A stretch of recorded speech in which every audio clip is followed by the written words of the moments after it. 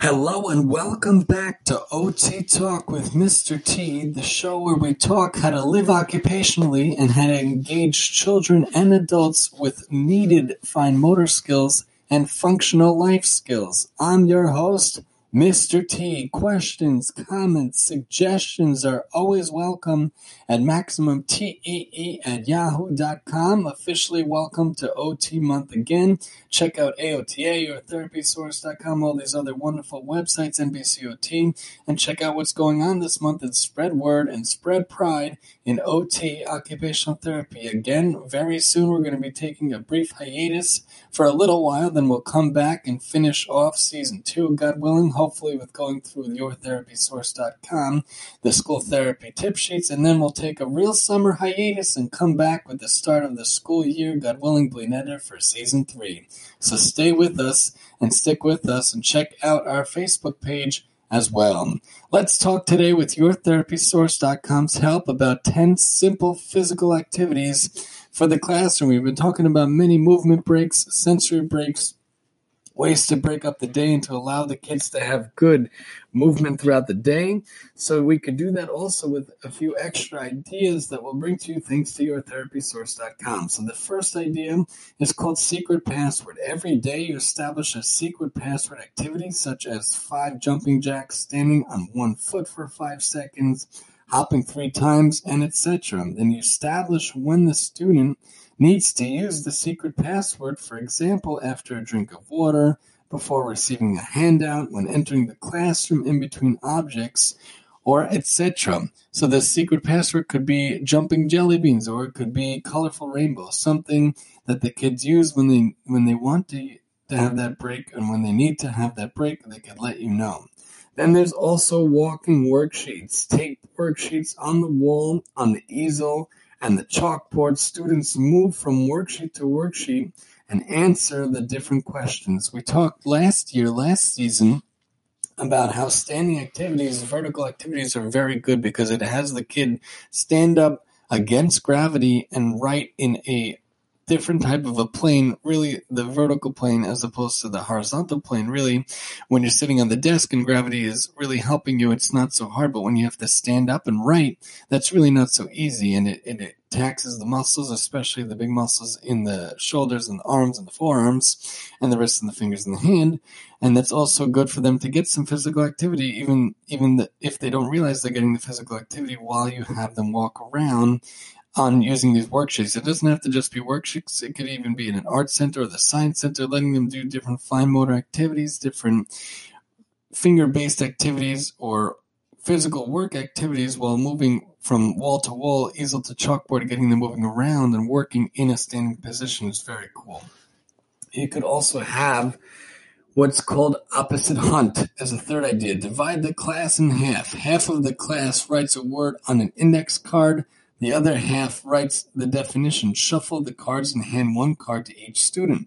The student must move around the classroom and match the word with the definition. For younger students, you can match up sight words, letters, or numbers, try math problems, and solutions. Again, we're trying to get the physical activity back in the classroom. We don't like the sedentary lifestyle in general, not in society, not in culture, not in our house, and not in our classrooms, not in our children's classrooms. We don't want to see that, not in the work environment. We should be physically active, make sure that we move around, and allow the children to get around the classroom. And these are just simple ways to be able to do that.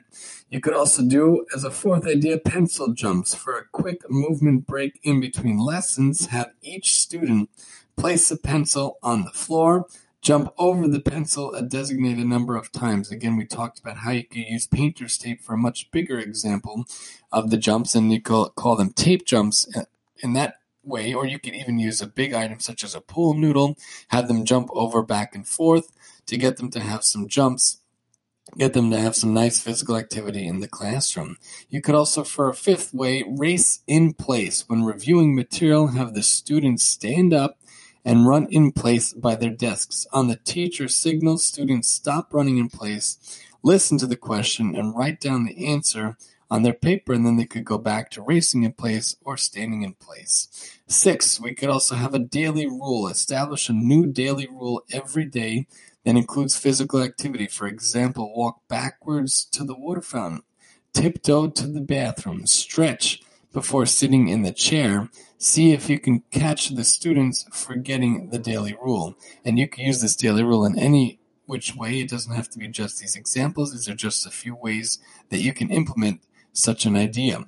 7, shredder. Cut up worksheets in quarters. Students can help to do so, and we want to make sure that they do. We don't want to do everything for them. We want them to be involved also. So you cut up these worksheets in the quarters. Students help scatter the worksheets around the floor face down. On the teacher's signal, the students can crawl around the floor, find the 4 quarters of the worksheet, complete the worksheet, and give it to the teacher. And if you want them to connect them, you could also have them tape them or figure out ways for the different pieces of the paper to come together and to stay together. Either paper clips or tape or things like that can work also. Then you can have for 8, push-up lineup. When the students line up against the wall to leave the classroom, have each student face the wall and perform 10 wall push-ups.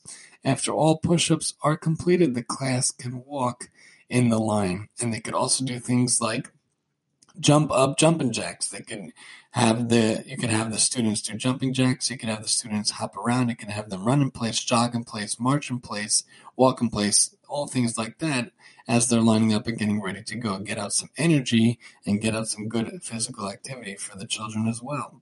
Then you can have for 9, mobile math or mobile math. Divide the class in half to review math problems. The students can stand at their desks, paper and pencil on desk. Call out a math problem such as 4 + 5 =. One half of the class jumps 4 times and the other half jumps 5 times.